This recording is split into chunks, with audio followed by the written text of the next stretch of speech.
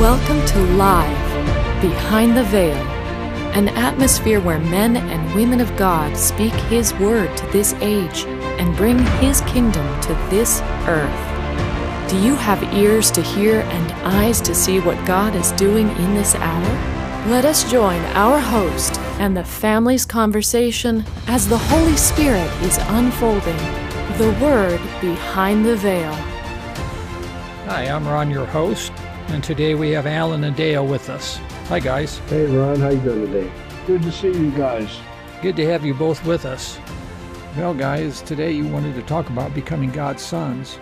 I'd say we didn't have a very good start with it all through the disobedience of Adam and Eve in the garden, but through the sacrifice of Christ, a way has been opened up for us to once again come into a relationship with our Father.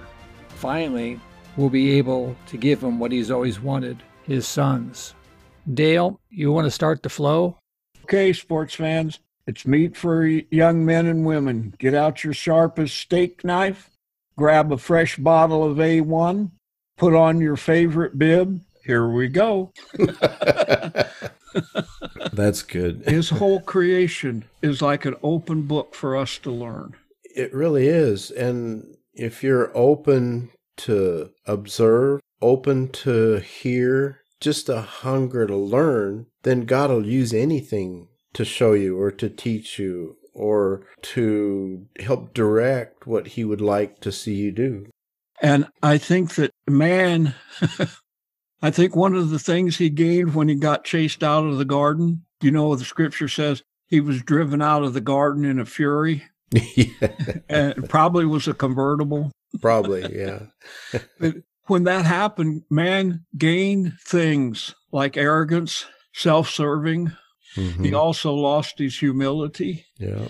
And he lost a great deal of his intelligence. True. You know, and he was born with a lot of, this is my favorite, common sense. And when he left the garden, he lost all his common sense. And God, His grace, helped him get some of it back. Yeah. That is good. You know, I believe that Adam and Eve were like God's children. And even though they were not chronologically young, that I believe that He was training them, teaching them, you know, as they would walk in the evening. He would talk with them and I believe train them. And my concept is the tree of good and evil. Eventually, He would have taught them about that tree and what was good, what was evil. I do know that when God was mad in the garden, He was mad because Satan messed up His time frame. Very much so. And I think that's why knowledge of good and evil was withheld from Adam and Eve till they had enough to handle it. Mm-hmm. And they weren't. No. And that's obvious because the snake come in there and he pretty easily deceived them. Correct. You know, it seems like. So they were easy pickings. And, you know, now our whole drive is to get back to the garden. Right. It's true. It's true. But it's interesting because I read something actually today that mentioned God wants us to finish what He started with creation. The premise is He was teaching, and He did not have the opportunity to finish teaching Adam and Eve where, what, and so forth, you know. And even what they did know, because of the sin and the deception, they lost a lot of it. But they had to have known some, retained some of that, because He lived past 900 years, right? Well, I tell you what, I think they left the garden with one valuable bit of knowledge, and that was we made a mistake. Mm-hmm. They learned disobedience through what happened to them. You know, it's the opposite of Christ. Yeah. Christ learned through obedience what He suffered, and that's because Christ is the reverse. Mm-hmm. He's taken us back to the garden. Yeah. And they left, and, you know, They were ashamed. They looking at each other and ashamed because now we're naked. Yes. And God said, who told you were naked? Well, I saw it on TV. That's good. The beauty of it is, somewhere along the line, God introduced what his most precious gift, and that was the free will. They understood that they had a free will, that they could make choices. And of course, they realized they made a wrong choice. And our struggle as Adam and Eve were descendants is getting to make the right choices. Mm-hmm. It's the fact that those who have a revelation of the Father and have a revelation of the Son and have a revelation that they are a son is the ones who see the big picture. Why did God give me a free will? Because he wants somebody who loves him because of their choice. Yes. It's all about the free will. And otherwise, it'd be a false worship. And God won't put up with a false worship. And to me, that's an exciting thing about Judaism and about Christianity, is that God is bringing forth his sons. And I'm one of them, and you're one of them, and we know a lot of them. You don't have to join the club. Thank God. You were drafted at the foundation of the earth. But we still had that choice. Yeah.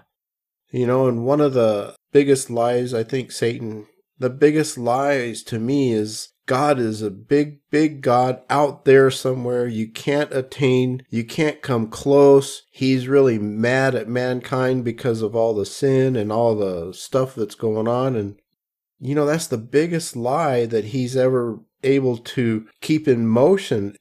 When you look at John 1:1, in the beginning was the Word, and the Word was with God, and the Word was God.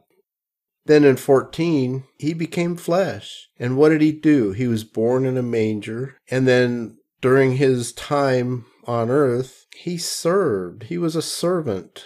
But his whole heart was given to his Father, that he chose to do what his Father wanted him to do. And that's where we need to open up to the Lord, because he is the servant. Who is the greatest in the kingdom? The one who's the servant of all. He's that peaceful little child, that makes people's hearts glad when they see him. I totally agree. I think what Christ was at the foundation of the earth. Mm-hmm. He comes along and God says, I've got to have someone. I've got to take a part of myself and prove to them that if they obey me, that they can change and they can come into my approval. So he sends his son. And I'm not sure but when Christ said, I only do that which I see the Father do, I think that meant that for us to do the same thing, not based upon a discipline of our flesh to follow, but to reach into the Spirit and find out what we need to be doing, and that God's looking for the return of his sons. He wants them back, and he wants them back in the worst way. And I guess if you reach in and start feeling the heart of the Father. Exactly. And you start living your life, and it's beyond, I got to learn all these new things. No. It's you give your heart to him, and you'll receive your inheritance. And it's a funny thing. Inheritance is something that you receive because you were born of that Father. You grew up with that Father, and you're going to carry on with that Father. Mm-hmm. It's not, I was saved 20 years ago, and that's when my life began. No. Maybe to you it was. It just changed your mind, that's all. Yeah. God pulled you out of where you were and said, okay, it's time. It's your turn, son. Yeah. It's your turn to come and walk with your Father.